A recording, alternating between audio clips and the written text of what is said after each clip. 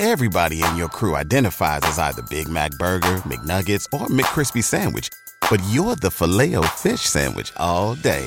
That crispy fish, that savory tartar sauce, that melty cheese, that pillowy bun. Yeah, you get it. Every time. And if you love the Filet-O-Fish, right now you can catch two of the classics you love for just $6. Limited time only. Price and participation may vary. Cannot be combined with any other offer. Single item at regular price. Ba-da-ba-ba-ba. Welcome to the Songwriter Connection podcast, where we look at the craft of songwriting through the eyes of the songwriter. Each week, we make a connection with a music maker, listen to their songs, and hear their stories. From Nashville, Tennessee, here's your host, Dave Lenahan. Well, you know, according to the 1966 Lovin' Spoonful song, there are 1,352 guitar pickers in Nashville. Oh, there's more. There's more. That was then. There's more than that. That was then. I thought it was a six-figure number at that point. It's got to be. Would you say what, 1,352,000? I don't know. Something like that. But what qualifies a guitar picker? And you can see my air quotes. Absolutely, right? Which is part absolutely. of what we're going to talk about. It is what we're going to talk about today. We're kind of going to do a little bit of a guitar playing and, melodic workshop for songwriters today. And the guru is back, Dave Isaacs. It's good to have you, Dave. And before we introduce you and tell you more about Dave, I want to tell you we publish every Wednesday. This is episode number 116. Thanks for joining us. And as we inch ever closer to that 400,000 streams, downloads, subscriptions, and we thank you for that, by the way, there is some big news for this podcast, the Songwriter Connection, on the horizon. So watch. You can find us on the socials. You can either follow me directly, Dave Lenahan, on Facebook. It's Lenahan. But there is a Songwriter Connection podcast Facebook page and Instagram and Twitter. So if you'd like, get on those. Keep watching it. We're also on YouTube. Like and subscribe, if you will. And we certainly appreciate it. Love to have you say hello and let us know where you're listening from. So, and we're all over the world. So. Well, of all those 13,052,000 guitar pickers in Nashville, one thing they have in common is they've probably been tutored, mentored, or taught by our guest today. He is known as the guitar guru of Music Row. Dave Isaacs is back. He joined us in season 2, episode 9. If you want to go back and listen to that one, you'll find it very helpful. Dave, welcome back. Good to see you, man. Thanks for having me. Good to be seen. Yeah, man. You have got this great book called The Perpetual Beginner, which I've read and recommend to everybody. That came out just a couple of years ago. Yes. So author, guitar player, teacher. I love playing in the rounds with you because there isn't a round you can't make better. Throwing in a little lead. And he's an amazing performer, too. So thank you. Yeah, it's nice to have you back. And as far as teaching, you have a little different method, don't you? Some people say that. Yeah, I guess the more, as time goes on, the more I've gotten clear on what is different. Mm-hmm. But I think that's been good. That has served me well up to this point. Mm-hmm. Tell me about the concept of a perpetual beginner. Well, there's a couple of aspects to it. One is that in working with people, and I work primarily with adult students, mm-hmm. and most of those have years of experience, or let's say years-long relationships with a guitar, without really ever feeling like they learn how to play it. People like to joke, "Oh, I'm a guitar owner." Yeah, yeah, they do. I hear that a lot. Yeah, and people were coming in saying the same things mm-hmm. over and over and over again, and so perpetual beginner is kind of a category of people who have played for a period of time, but you still have more history and enthusiasm than you do skill. Mm. And so I started looking at, well, what actually is going on here? Why are so many people running into these same problems or getting stuck in the same places? And what can we do to get past those? And so the other side of perpetual beginner is maintaining something of a beginner's mindset, in the sense that when you don't know anything, you tend to be more enthusiastic and you tend to be more open. All about that passion, right? Yeah. Well, and it's also a little knowledge is dangerous. Yeah. Right? Because you can say, oh, well, I was told this, and then you just lock yourself into a box trying to adhere to these instructions you were given that aren't serving you. Or a lot of people, honestly, they just misunderstand things they're told or take bad advice to heart. And there's always an obstacle. Yeah. So my thing has been to try to help somebody find what the obstacles are, and mostly because that's what I do myself. I mean, I'm still excited about playing the guitar. Still learn something every day? Absolutely, because I don't know how to do everything I want to do. I can't even do the things I know how to do as well as I want to consistently. Wow. Well, because the better, and I think anybody who has achieved a level of skill and success in any area can relate to this. Once you know a territory well, you have an idea of what a job well done looks like, and you can observe that task being performed and notice things that the average person without your experience wouldn't. Yeah. Right? So the more I know about music, the more I pick up when I listen to music, and it's almost to the detriment of taking in new music because I'm having so much fun revisiting things that I grew up listening to. And either I just never took the time to delve into it, or I wasn't sophisticated enough to fully understand it.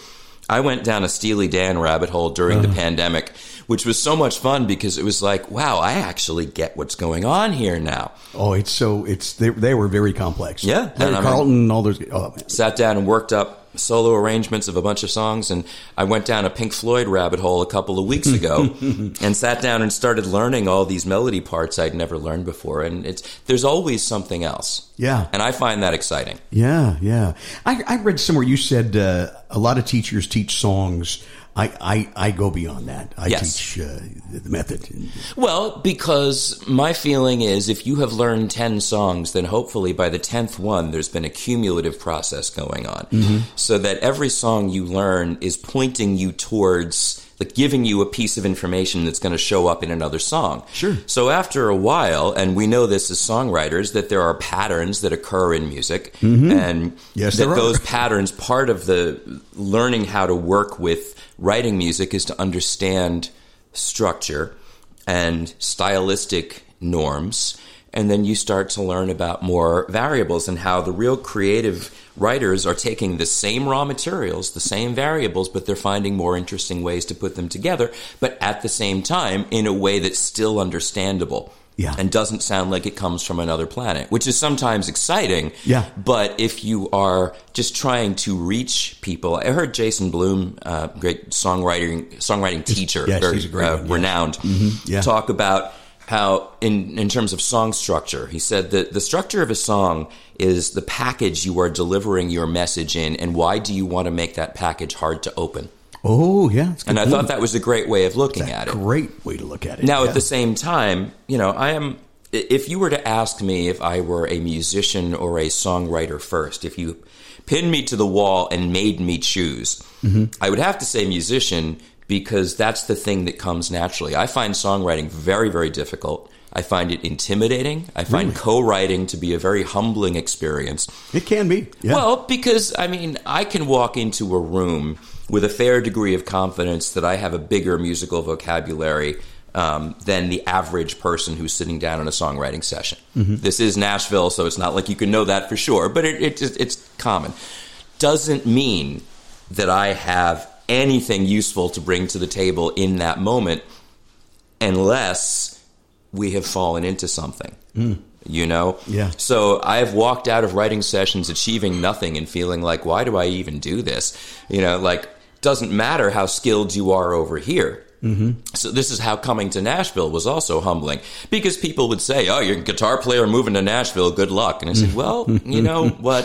1,352. I am going with the confidence that basically anytime I've put myself in a new situation, I've found a place for myself. So that's what I'm proceeding with here. Yeah. And Dave, you came from where again? Long Island, New York. Long Island. Very good. Okay. Yeah, well. Yeah.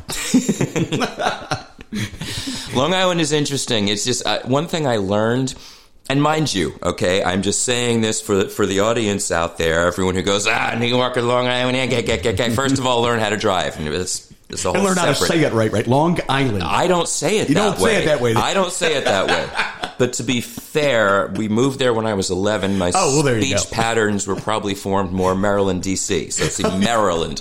But,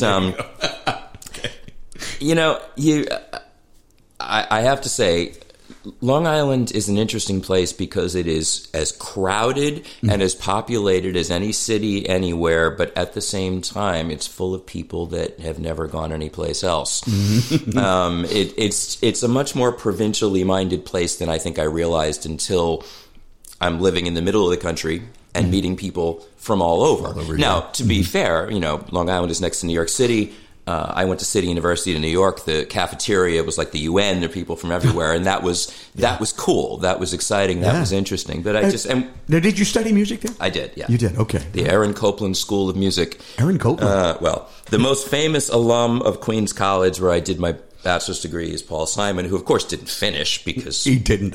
No, because it generally works that way. Tom and Jerry got big, and then Simon and Garfunkel. I was thinking Berkeley's biggest alum is probably John Mayer, and he didn't finish either. Wow. So that's the whole thing. You can claim him. Did you finish? I did. Well, there you go. Took my time. Took me 6 years to finish a bachelor's degree, but with all respect to my friends back in Long Island, and there are all kinds of, a lot of great musicians came from there, but it was just interesting to realize, this really is actually an island. Yeah.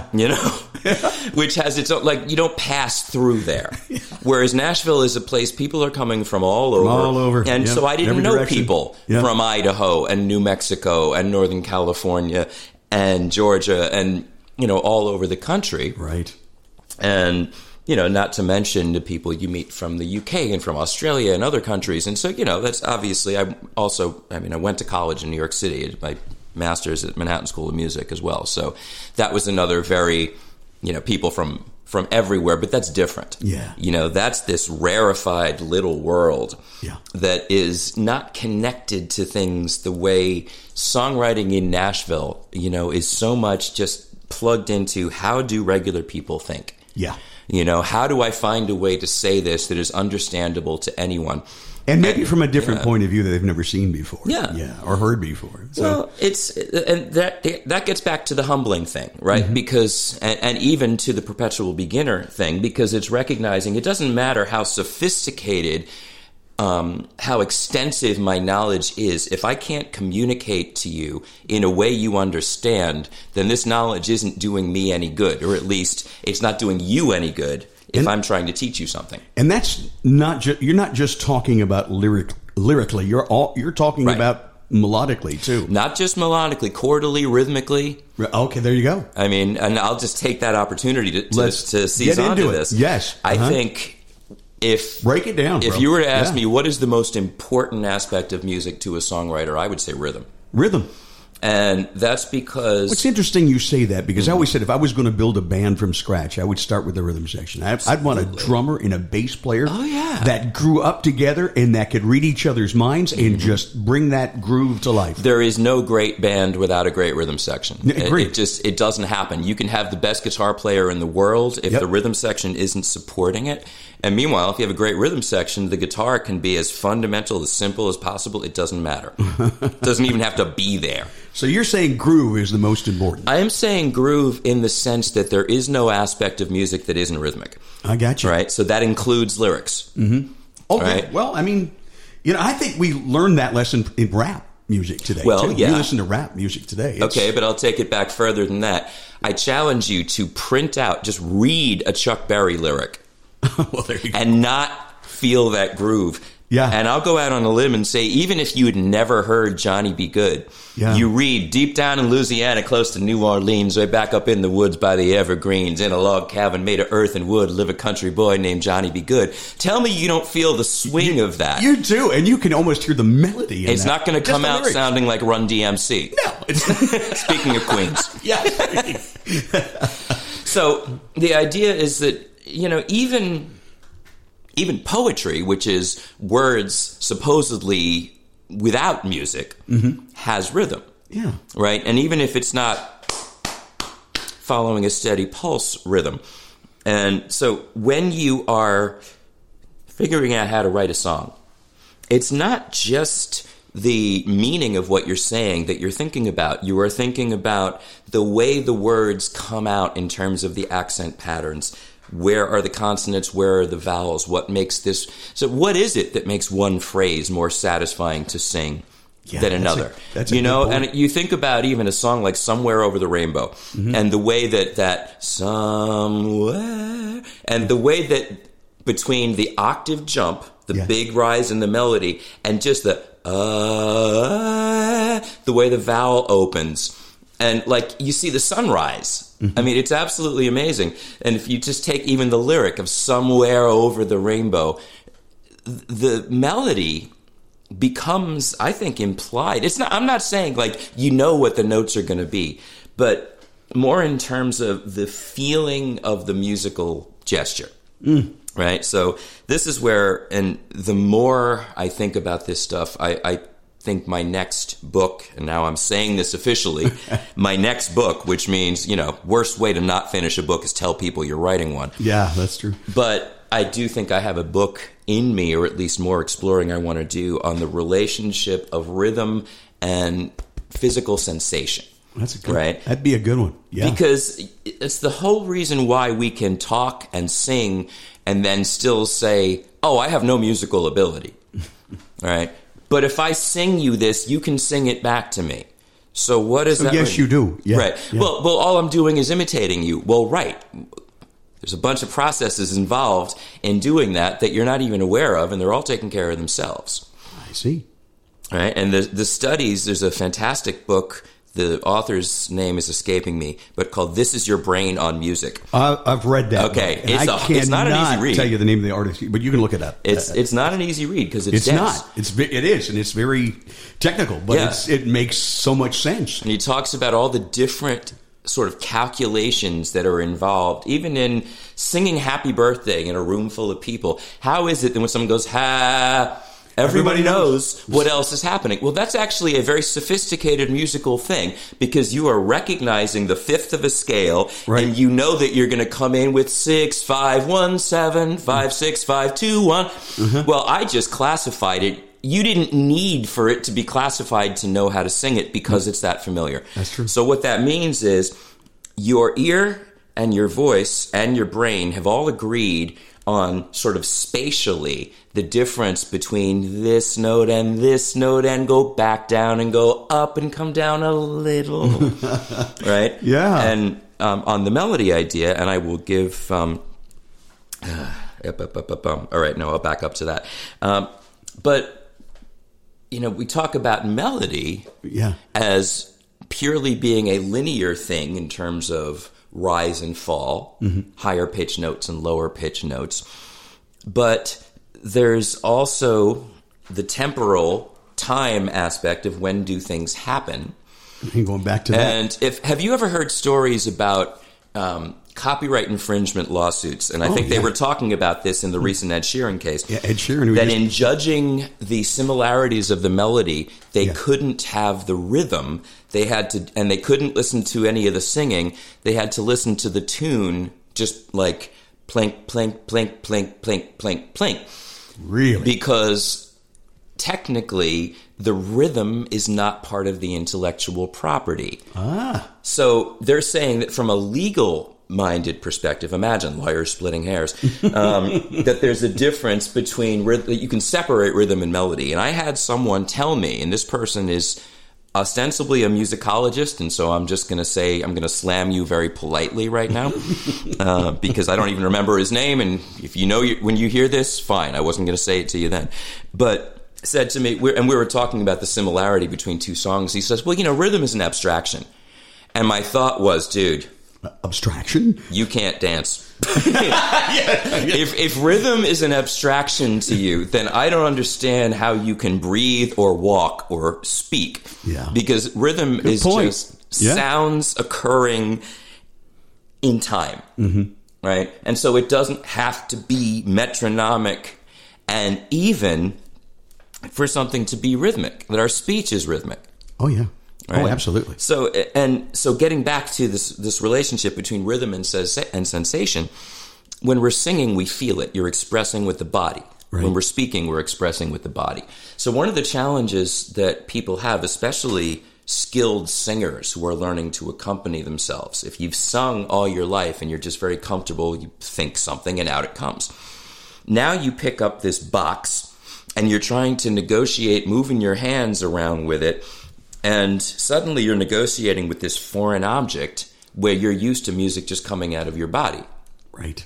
So what I am trying to teach people how to do as far as playing the guitar is to essentially expand, because what do? You wrap your arms around it, right? Yeah. So I'm saying, well, okay, I can feel here in my chest.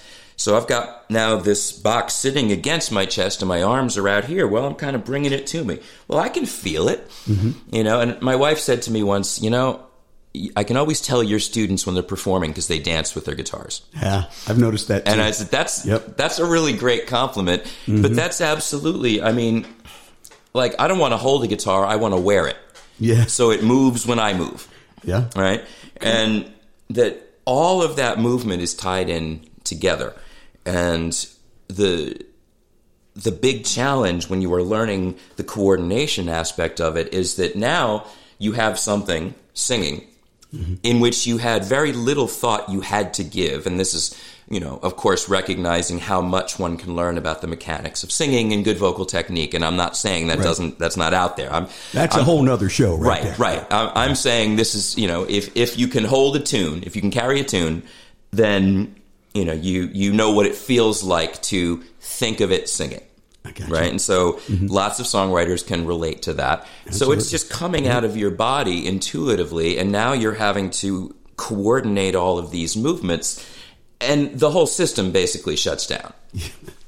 Yeah. So it's a trick. Yeah. And I have a really good friend who's an amazing songwriter. She's just absolutely incredible. But now she's trying to accompany herself and having to learn. She's got some good instructors. But I could see that it was tough for her, right. But she's starting to get it. It's going to take time and practice.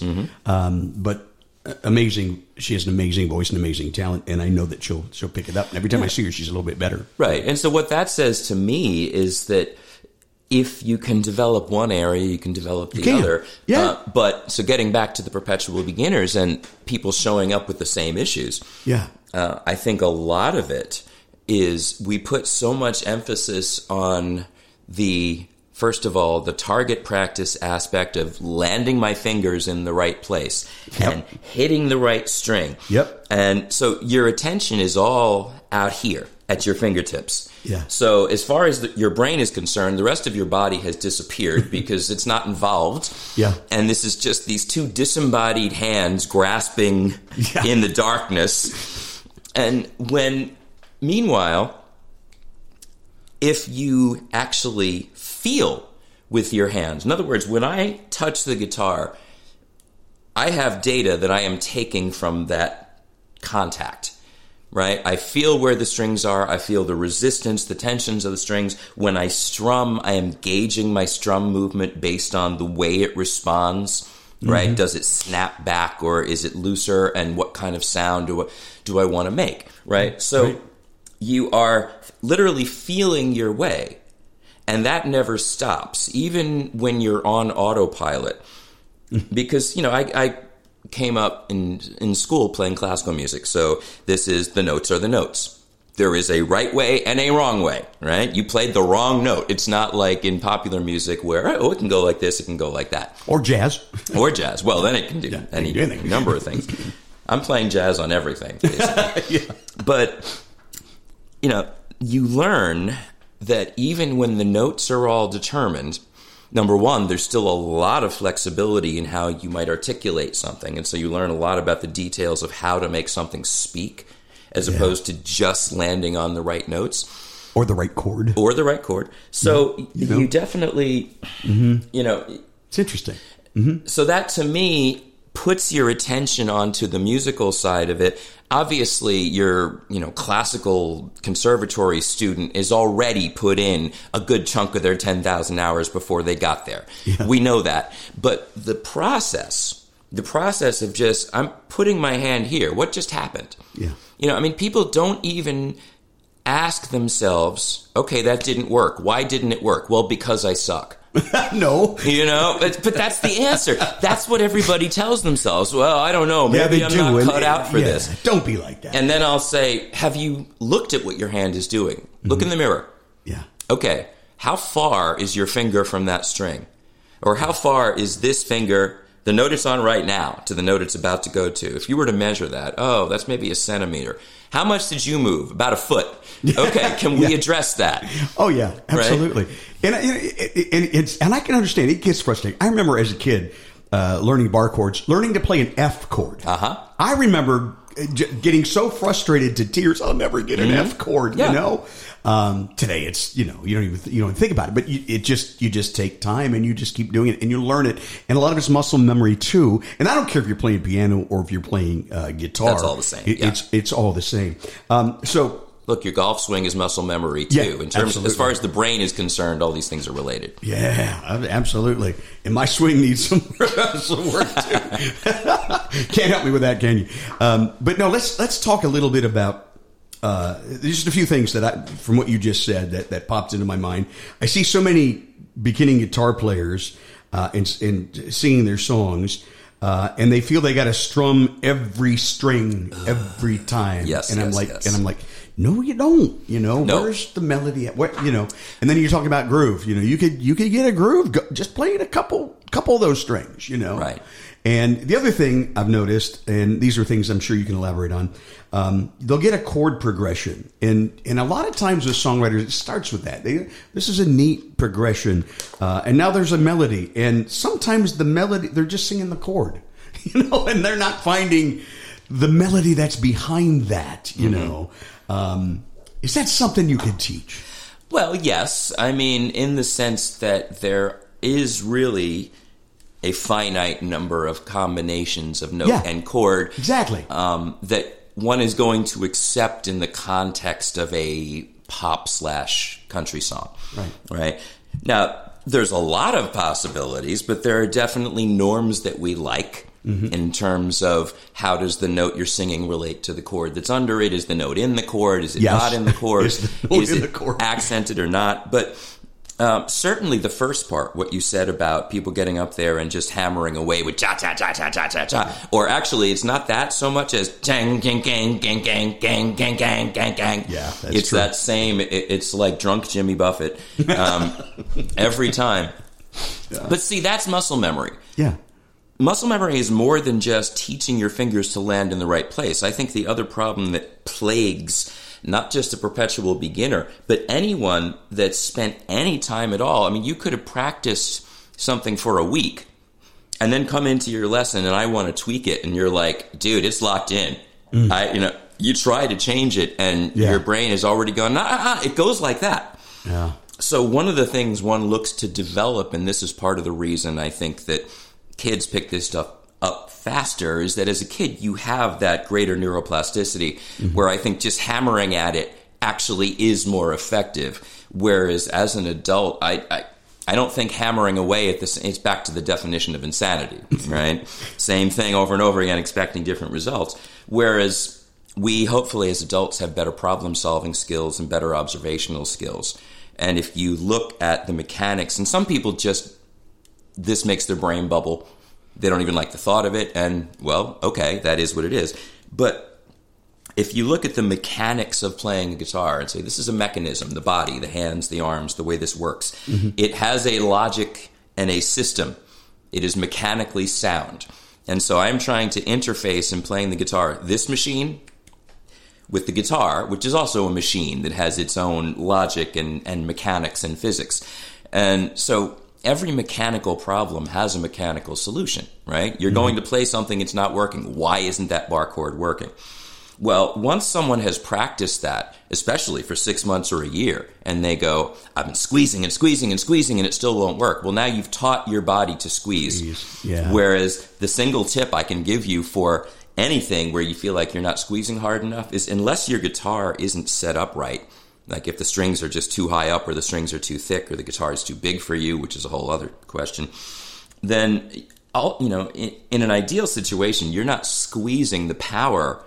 The thing that holds down the string is your finger leaning on the fretboard, supported by the weight of your hand and arm, because there's a lot more power in the mass of that bigger mechanism of the arm. And so you can just sit, on a note, and you're just hanging there like a picture on a hook. And then when you go to the next note, what you're really looking to do is to transfer that weight to the next finger. It's like dancing in the sense that every time a dancer's foot hits the floor, they've got to maintain their balance so they don't fall. And they need to be able to leverage the movement into whatever the next move is. And then everything else has to be coordinated. So there's only one point of contact at a time. Right. Or, okay, maybe 2 feet are on the floor at the same time. But you know what I'm saying. So there's an element of keeping the ball in the air. Yeah, juggling. Right? Yeah. And so when you're gripping and squeezing, you're actually compressing your hand. You are actively counteracting the thing you're trying to do. Yeah. So if that's in muscle memory, then you have to just sidestep it.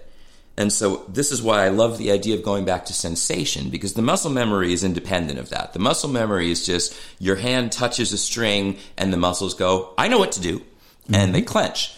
So I have people do things like just pick up a guitar and play a note. And I say, what does that feel like? And they're like, yeah, guru shtick, right. Be one with the guitar, yada, yada, yada. Help me play better. And I say, no. How does that feel? So my thumb is sitting on a string. I can feel the resistance of it. It's a wire at tension. How does it feel if I roll off the side of my thumb and rest on the next one? And I can feel, well, the string is round, so I'm kind of rolling across it. I'm not pushing it out of the way. Ping! I don't even want to do this on this nice new guitar that we're going to talk about. Yeah. I'm not even plucking it. It's not a bow and arrow, right? It's a cylinder, and I'm just rolling my thumb across this rounded surface. Well, all of a sudden, you don't feel like you have to hit the thing so hard. And then there's a sense of, it's like sticking the landing, because when I roll onto that next string, it arrives. There is a satisfying, boom, there it is. You can feel it. Oh, there it is. So it becomes about feeling. And my sort of working hypothesis is that you take the 10-year-old kid that just falls in love with it and just dog with a bone, playing. And I was like this when I started at 14. What is the thing that makes them connect with it? And we can call it talent. We can say there's a gift there. Okay, great. But now we're not learning anything from this. Right. My own experience, I think part of what made me take to the guitar was that I enjoyed the tactile experience of it. And it was also something that I could beat on in a socially acceptable way. You know, like I have all this energy that needs to go somewhere. Okay, now this is a much more productive place to put it than directed at my parents or my teachers or whatever else is going on. So there was an aspect of this feels good, and my body likes this. I think that's part of what connected me with it. And I think that most young people that show an aptitude are physically comfortable with the instrument in a way that a lot of people aren't. I mean, I've seen people come in for a first lesson and they're sitting down with the strings facing the wrong way and the neck backwards, and they're like, I really don't know how to hold it. And they're kind of treating it like it's going to bite them, you know, or it's out here or whatever the idea is. And some people just immediately, like they just it just feels good. And I mean, that's a predisposition one way or another. But the other thing is, I think talent in anything is a question of perceiving relationships. So talented athletes have a great sense of spatial relationships intuitively. And also the sense of firing patterns in your body. Like, I couldn't shoot a layup to save my life because my brain just gets disoriented. And so it was like the fact that there is this series of actions that's supposed to be, and to be fair, no one is going to give you the chance in street ball to practice and get it right. They're just going to run you off before anything else happens. Right. But like, that's a specific movement that my body found really, really hard to coordinate, whereas strumming a guitar was very natural. Why is that? That's just wiring. Yeah. You know, and how you're wired. So, So the relationship in case of music, the talented kid is able to perceive a relationship between, if my finger is here and then it goes there, it makes this sound. And when I listen to that song, I just heard that sound. So when people play by ear, they're able to somehow perceive a sonic relationship and translate that to both the visual on the guitar neck and the tactile, the feel part of it. And this goes on intuitively. Yeah. So can one learn how to do those things? Yeah, I think you can, but you have to get under the hood and look at the pieces. And we're going to do that in just a little bit. Let me take a break. Dave Isaac is our guest. Notice the Nashville guitar guru, and he's got a beautiful guitar over there. We're going to pick it up, and we're going to give you some tips on how your instrument can help you write. Don't go away. You're listening to the Songwriter Connection, connecting with music makers and hearing their songs and stories. Now back to the show with your host, Dave Linehan. Dave Isaacs is our guest. Dave, that is a beautiful Martin guitar. I love Martin guitars. I play Martin, but I have never seen one like that. Tell us about this special guitar. Well, this is my first Martin, I have to say. And this is a CEO model. CEO. And I believe that the CEO... the eponymous is C.F. Martin IV, I think, is who's running the company now. And he's got some interesting ideas for a tradition-based legacy family brand like Martin. So they've put out some different models. And, you may have heard about some of the issues around the world with importing hardwoods. Yeah. That, like Gibson, got in a bunch of trouble because they didn't go through the right processes. And so certain woods are becoming harder and harder to find. So... you asked me about the sunburst on this. It's kind of a tobacco sunburst. It is a mango sunburst. Mango sunburst. And that's what it's made of. No The wood kidding. is figured mango. Oh, I can't Which just, I'm sorry, mango sunburst just sounds like a fruity drink. It does. Right? So, a little rum in there, we're fine. I had the opportunity to play this guitar or this model last summer. I had written and published a set of solo guitar pieces, and this is kind of going in with my perpetual beginner journey on my own, which is that, I told you I'd studied classical guitar. I pretty much gave it up after college for a variety of reasons, partly because I think you have to live in that world 100% to really succeed in it, and I can't sit on a quiet stage and glare at the audience for rustling cough drops. You've seen me on stage. I can't be that contained. Yeah. But when the pandemic started and I'm home with time to practice, and I said, I want to revisit all of this. And so I went back to my freshman year repertoire, and I spent a couple of years, and I mean taking tiny little baby steps. Like I could handle about 5 minutes before my brain started to bubble. So a couple of years worth of work, and I was able to play through like my freshman year recital.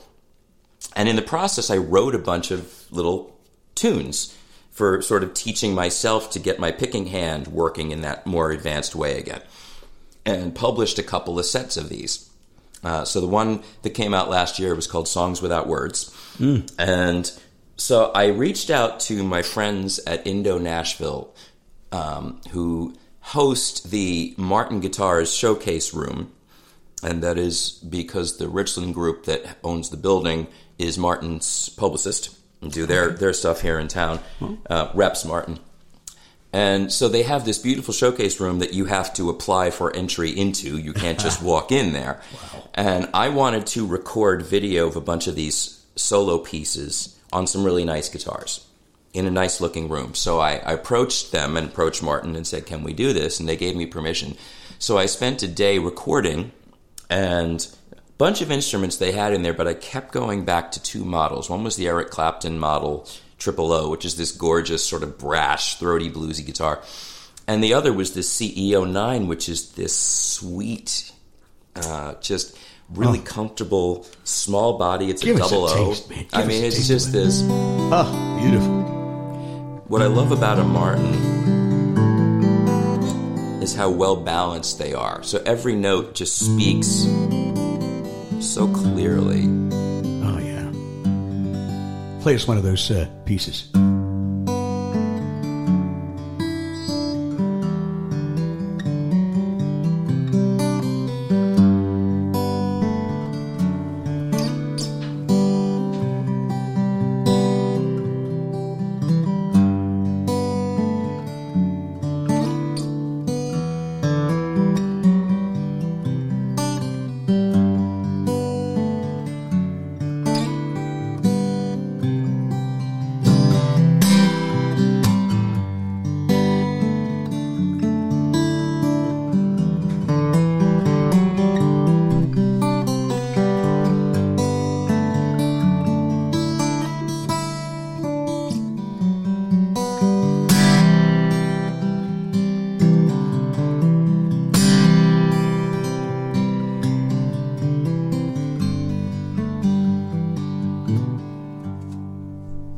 That is beautiful. What do you call that? Well, it doesn't have a title. That's from a set of. Here's me being a little grandiose, okay? Because in my classical guitarist days, I always wanted to be a composer. I wanted to have my name on one of those little books of music. You open it up, and so since these were written as teaching pieces, because I was teaching myself, there was a set of etudes, exercises or studies, and there was a set of preludes, and this is sort of a tradition in classical music, and particularly classical guitar.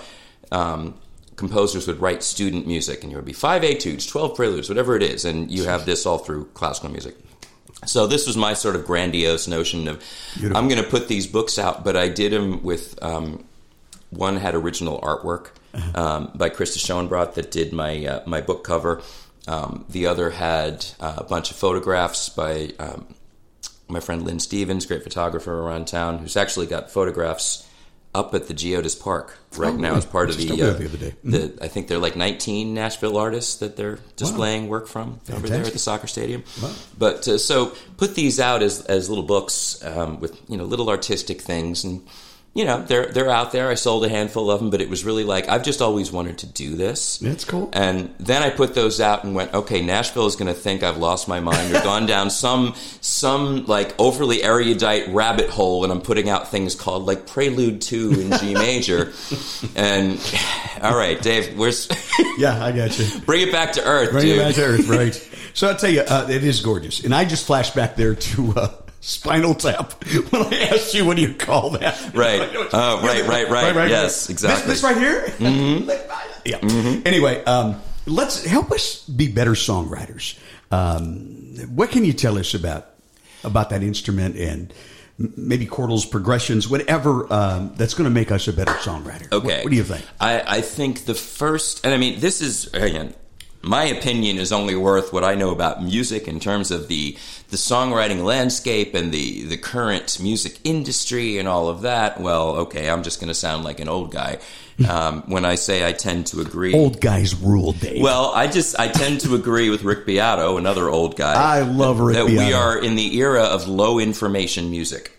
Oh, interesting concept. Which means, so you talk about chord progressions. If you were to sit down and listen to the top 40, I think it's a fairly safe bet to say easily half, if not more, of those songs have the same basic chord structure. Yeah.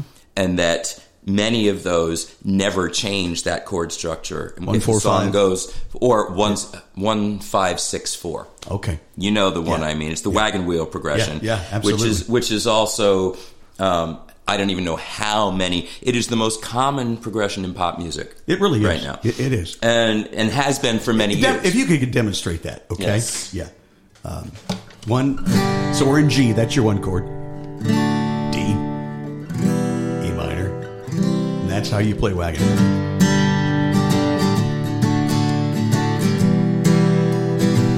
C minor. But it's also...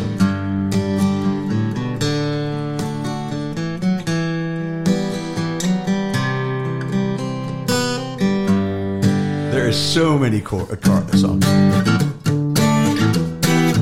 Oh, yeah.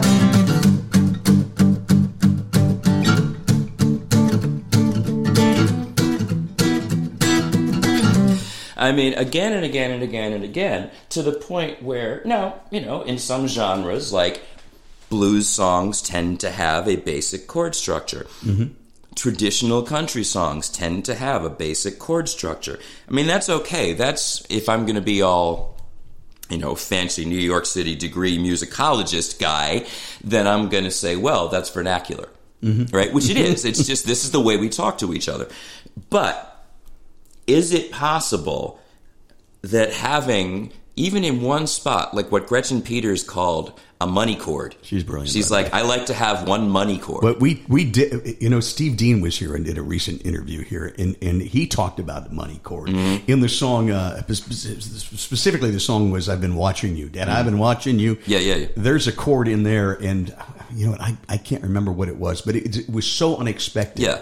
And it just grabs the ear, right? It does. I mean, so my theory is that we can tune into a melody note, we can tune into a rhythm figure, we can tune into a chord. Even people that aren't musically educated, they are perceiving, and there are different degrees of this. Right. Right? And this also has to do with predisposition, talent, whatever you want to call it. You can know nothing intellectually about music and still be very sophisticated in your understanding of what you're hearing. In the sense, that is so true. Yeah. Because, and you talked a lot about, sometimes it's a good thing to not know. Yeah. And you watch, maybe someone's not really versed in the theory, and you go, well, they hit that chord there, and you wouldn't think that doesn't even seem to fit that key. Right. But they don't know that. Right. And, it sounds okay. Right. And, so sometimes, ignorance is bliss. Well, and I mean, George Martin, who recorded and produced the Beatles, Right. said that he believed part of the reason that collaboration was as successful as it was is that you had street smart talent working with formal education and then negotiating between them how it was going to go. Yeah. So they brought in the left field ideas.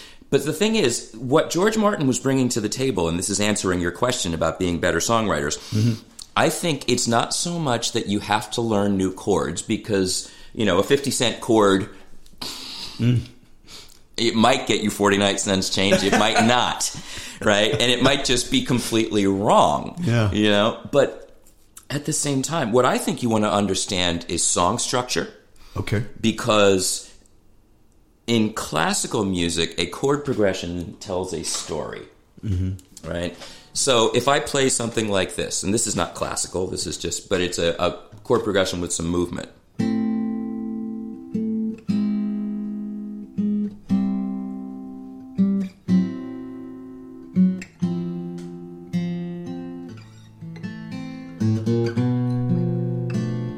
Very Beatles. And this is a comma. Right? Yeah. You don't have to know anything about music. If I said, am I done? No one would say yes. Everyone perceives the hanging nature of that. And some of that is because of the chord I played, and some of it is because of how I placed it rhythmically. Wow. Right? So you figure there's these different aspects of music: melody, harmony, rhythm. I think the average listener, as long as you tickle their ear with one of those things every so often. Melody, harmony, rhythm. And I mean, it can be a lyrical thing, right? But it's also what is framing that lyric? How are we phrasing it?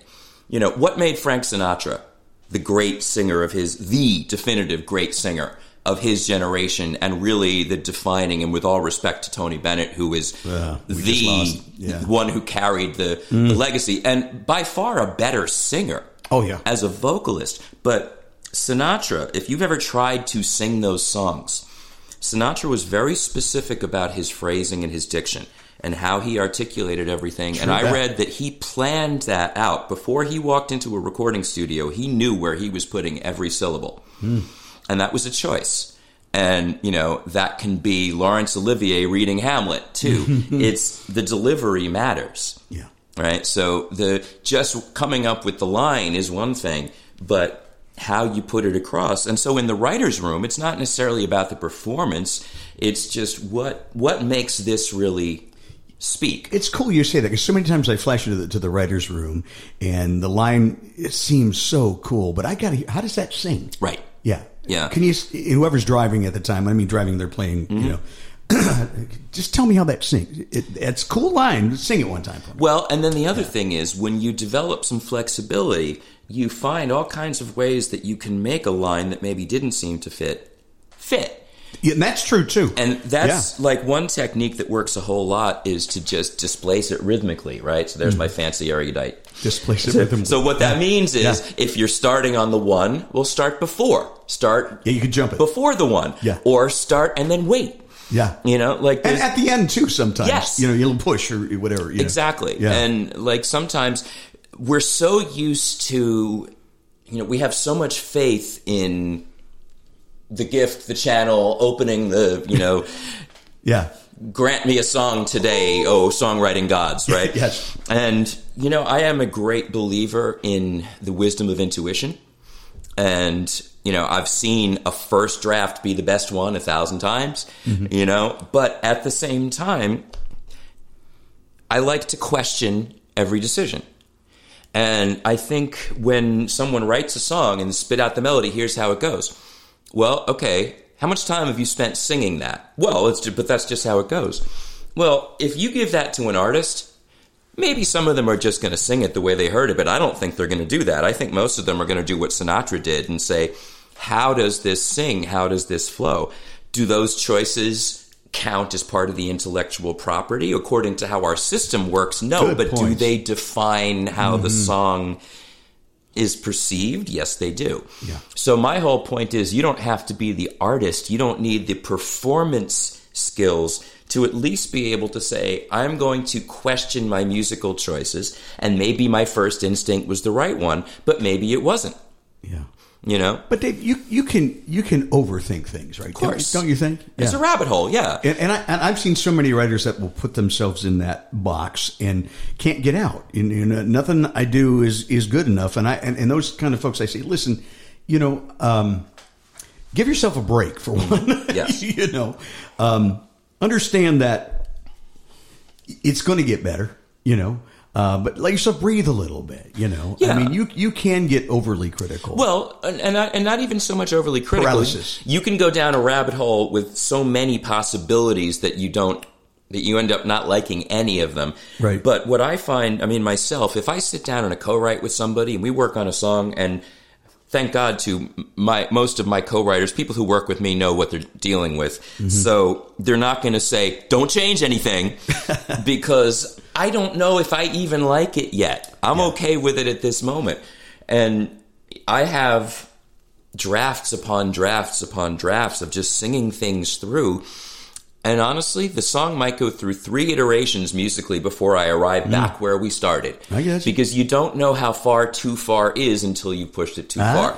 There you go. But then, you know, editing is always more about trimming back than it is about adding. That sure is. So absolutely, it's a fine line. But I mean, and I'll just kind of wrap on that thought by saying I think some people shy away from learning more because they're afraid they're going to be either limited by, well, I learned the right choices, so I'm not going to make the intuitive wrong ones. One of my students told me, a songwriter told him, I don't want to know about any of that theory. I got to stay pure. And I thought, I'm glad that your connection to your divine muse is so pure that it's never, Yeah. It's just always. Well, and you know, you were talking about the Beatles earlier. These guys were kids. They were kids, and they were coming up with some of these. If you study them and you go back and you learn some of those old Beatles songs, those progressions were brilliant. Some of them. But here's the thing. They were conscious. They were not just spitting out whatever. They were always trying to top the last song. Yeah, they were. They were trying to find interesting ways. Because, I mean, Paul McCartney, I mean, when I look back now, I mean, I think McCartney was the genius. I think that John was the leader, the personality, the edge. I mean, and you can go into all of this. Everyone has their opinions, right? And when George Harrison passed away, I realized that most of my favorite Beatles songs were his because of his chordal sense and the way that he put chords together. But even, I mean, how brilliant is Michelle, my belle? Amazing. Like, melody. Why would you go... yes, melody, but why start with a major chord? It doesn't even fit. I mean, if we're going by knowing the rules, then the song is actually in F, technically, but D minor. Really, most of the chords, it starts with a D, a G minor, a C, B flat, A. So if you take out that D major, everything else is...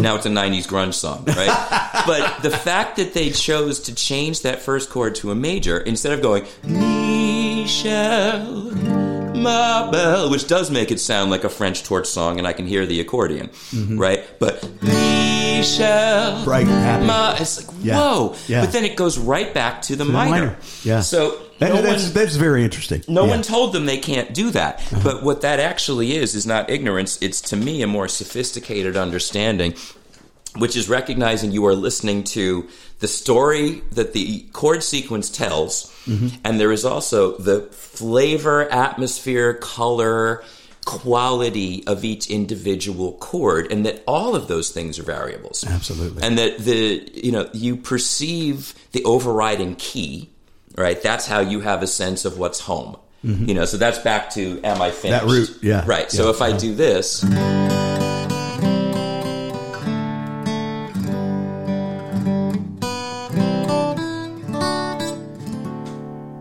definitely not finished until it's just comma. So the fact, right, this is a period. Right? So how about, 2-chord honky-tonk song. Comma. Dun dun dun dee da da da da dum dum, period. Open the door. Take a look outside. I borrowed this from something. And now we're going back home. That's right? So we cool. we perceive that and we understand that intuitively. So what I'm saying is that's going on. And while that's going on, there's also the individual flavor of that chord. So maybe if you throw in a chord that doesn't seem like it should fit, you don't know, if you don't know the theory, whether the note you just changed is going to make that chord not fit. It might still fit because the overriding story of walk out the door, turn around, come back home is still kind of carrying your ear. It is. Right? Yeah. So, there's all of these variables. So people say, well, I don't want to understand the theory, or there's too much to understand. To me, theory is a way to take the elements of music, break them up, and put them in my tool drawers over here on the side of the shop. That's exactly right. So I can open up this drawer and know what I'm pulling out. So I don't have to count on whether my connection with my divine inspiration is quite so inspired that day. It's part of the craft. It is. Because, we're not all writing great songs all the time, but every good writer will tell you that craft will allow you to take an okay idea and write a good song. And that's what we're about here, the craft. Mm-hmm. Songwriters, what's in your toolbox? And hopefully we've given you a little bit more to put in that toolbox today. That was the idea of this show anyway. Now, you talked about structure, and I want to just hit on that before we leave. Various different structures in songs. Sometimes when we're writing and we're very early into an idea and we're discussing it and where we want to go, we come up with kind of a skeleton. We think it's going to be this. And eventually it builds and becomes the structure. It could be, we've talked about things like A, B, B, verse, chorus, verse, chorus, bridge, chorus. Does it need a bridge? Does it need a bridge? Yeah. Well, how do you determine does it need a bridge? Right. Things like that. So structure, if you can just step us through that real quick before you go, and hopefully this will help. Well, I'm going to go back to Jason Blum's idea about the structure being the package you deliver your idea in. And it's in every type of music. Even, I mentioned Sinatra, and we're talking about jazz and the Great American Songbook and these songs that have lots more chords than your average pop song. Right. There is still a formula there, a basic way in which things unfold. And there's room within that to have all these variations. The songs are not the same, but they share certain things.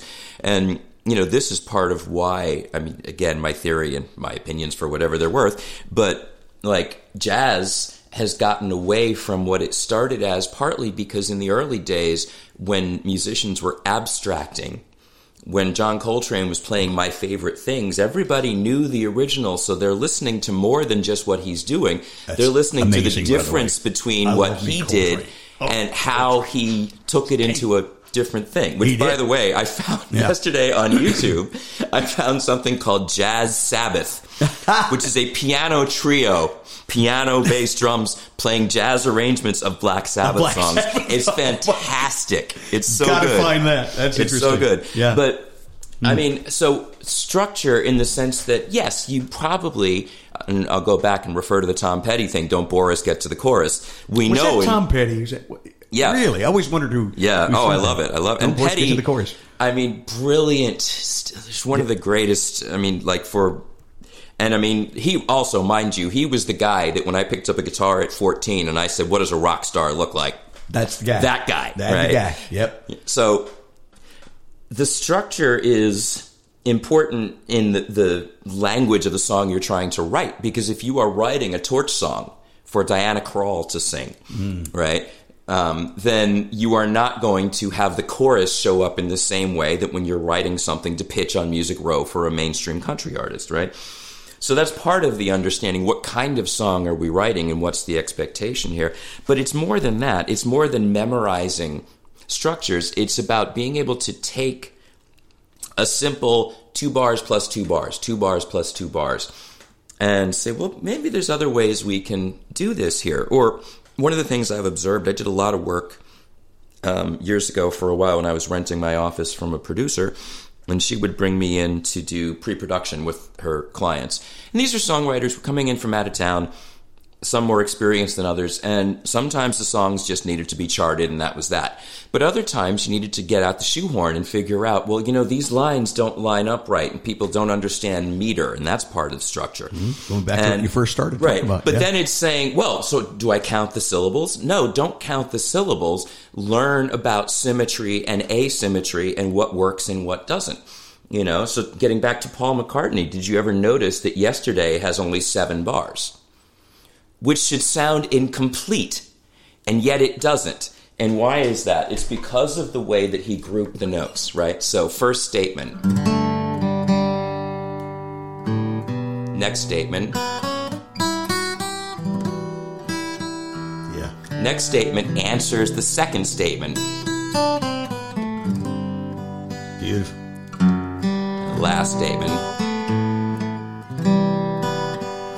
So it's uneven, and it works because he's just sort of leading your ear. Here's this little piece. Here's a new little piece. Now I'm quoting that. I'm echoing that piece you just heard, which is making the whole thing uneven. But because it sounds so good, you don't notice. Right. And that's your classic A, B, A. You get your A, is, except and that then it's, the B part. But it's not symmetrical. Okay. Right? So, yes, ABA is a 3-part thing, but I'm saying even within that, usually your phrases or your lines are 2 bars, 2 bars, or 4 bars, 4 bars. Yeah. Right? And our brains like symmetry. Our music tends to be pretty symmetrical. Everything is in 2s and 3s. Yep. But that's not the only way to look at things. True. And so it's just... But, the other lesson in that song, too, I think, is melody. Sure. Because, and a lot of writers are, let's talk about the idea, and I think idea is important, but let's not forget that song was melody, and in fact it was scrambled eggs all the time. Yes, that's what I remember that. You're just singing, scrambled eggs. But let's also...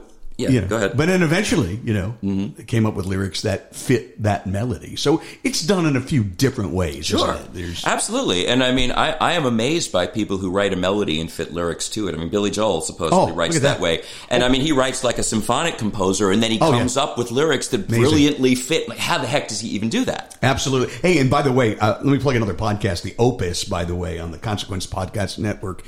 They did a whole series on the Stranger album. Oh, God, from yes. Billy Joel, and it's amazing. Check it out. You know what just popped into my head? That you say that, slow down, you crazy child, you're so ambitious for a juvenile, but if you were so smart, tell me why are you still so... the way that thing unfolds... brilliant.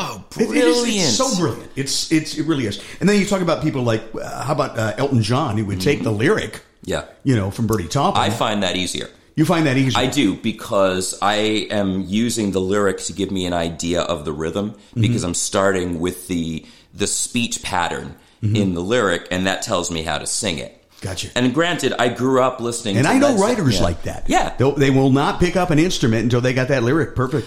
Yeah. Or, and that works for me in a lot of ways, because that provides the structure. You've already kind of figured out the structure of the poem, and now you're putting the musical structure to it. Now, mind you, I grew up listening to Led Zeppelin and Genesis and bands where the lyrics, if they meant anything, maybe, and it didn't fit at all. Which tells you something else, though, that people respond to all different kinds of things, and maybe there is the norm of the easiest thing to react to is a simple melody and a relatable story and a sing-along chorus. That's not hard. When you hit all those marks, it's probably going to be easy to listen to, right? Gotcha. But there's still all these different ways, and I find it fascinating how every so often in the music industry, somebody comes along and does something just a little different, and it turns everything on its head, and now everybody's imitating that. Yeah, and that's something. And it does. It happens again and again and again in the musical world. That's what I always tell folks. Right? Be your own genre. Do your thing. Do you. You be you. There's not another you. Right. You know, and we look at people like one of your students, Olivia Francis, who's been on the podcast. Is absolutely her brand of sunshine story pop. She is being herself. She really unabashedly. Is. And all touring. I don't know if I know anyone that has more fun being themselves. Oh, yeah. Absolutely. She's a great example. We love you, Olivia. Yes, we do, girl. Yes, we do. Hey, hopefully we've covered a lot. I know there's a lot. You might want to listen to this podcast a few times. There are things that you can pick up. I learn every time I sit down and talk with you, Dave. It's just always a pleasure, Dave Isaac. By the way, you can find Dave NashvilleGuitarGuru.com. Mm-hmm. It's a great website. There's blogs on there, and there's lessons. I have all kinds of free content out there. You do, don't you? Yeah. So I encourage you to find it. NashvilleGuitarGuru.com. Dave Isaac's our guest today. Anything you want to imparting? I want to say, just keep on writing, folks. Just keep on writing, right? And getting it out there. I'm going to say this. If someone says to you, or if you are inclined to say to someone, oh, I'm just a lyricist, I'm not a musician, then you better not have any opinions or input on the melody. Because if you have an idea of how it should sound, like if you can give me a lyric and I sing you something and you say to me, that's not it, then I would encourage you to actually learn how to articulate what it is, because that means you have musical ideas and you might not even know it. I bet you do. If you play the guitar for yourself at a writer's round and you say, well, I don't really play the guitar, I just accompany myself, and I don't ever want to be good. You know, people walk into my studio and say, I don't need to be good, I don't need to do anything fancy. So neither did John Lee Hooker. Neither did Guy Clark. No. You know, neither did John Lennon. I mean, any number of people, neither did Taylor Swift. Right. You just have to be able to use it to do something. And I will kind of wrap this up by saying, kind of getting back to something I said to you earlier, that I can't always do the things I want to do as well as I want to do them. And that might be something simple, just because I've got an idea of what the perfect iteration of it is. And I know what I want, and I haven't gotten it yet. So I'm just going to keep working on this. And so people say, yeah, I can play the song. And I would say, well, okay, is there anything about this you could elevate? And if you're always looking for that in your musical explorations, can I learn something new today? Can I try a chord I never used? Can I take a song I usually perform and I know that this spot is always a little thorny? Is there something I can figure out how to do this better? It's a problem solver's mindset. And I would say that the average writer is doing this in the writing room all the time, only talking about the lyric. And they're not applying that problem solving mindset to phrasing, to chords, to performance. Don't be afraid to try things. Yeah. There's color. You know, find a little color chord. Maybe it's a seventh chord. I don't know. Or don't be afraid that not knowing what you're doing means that your opinion isn't valuable. Exactly right. Exactly right. All good things.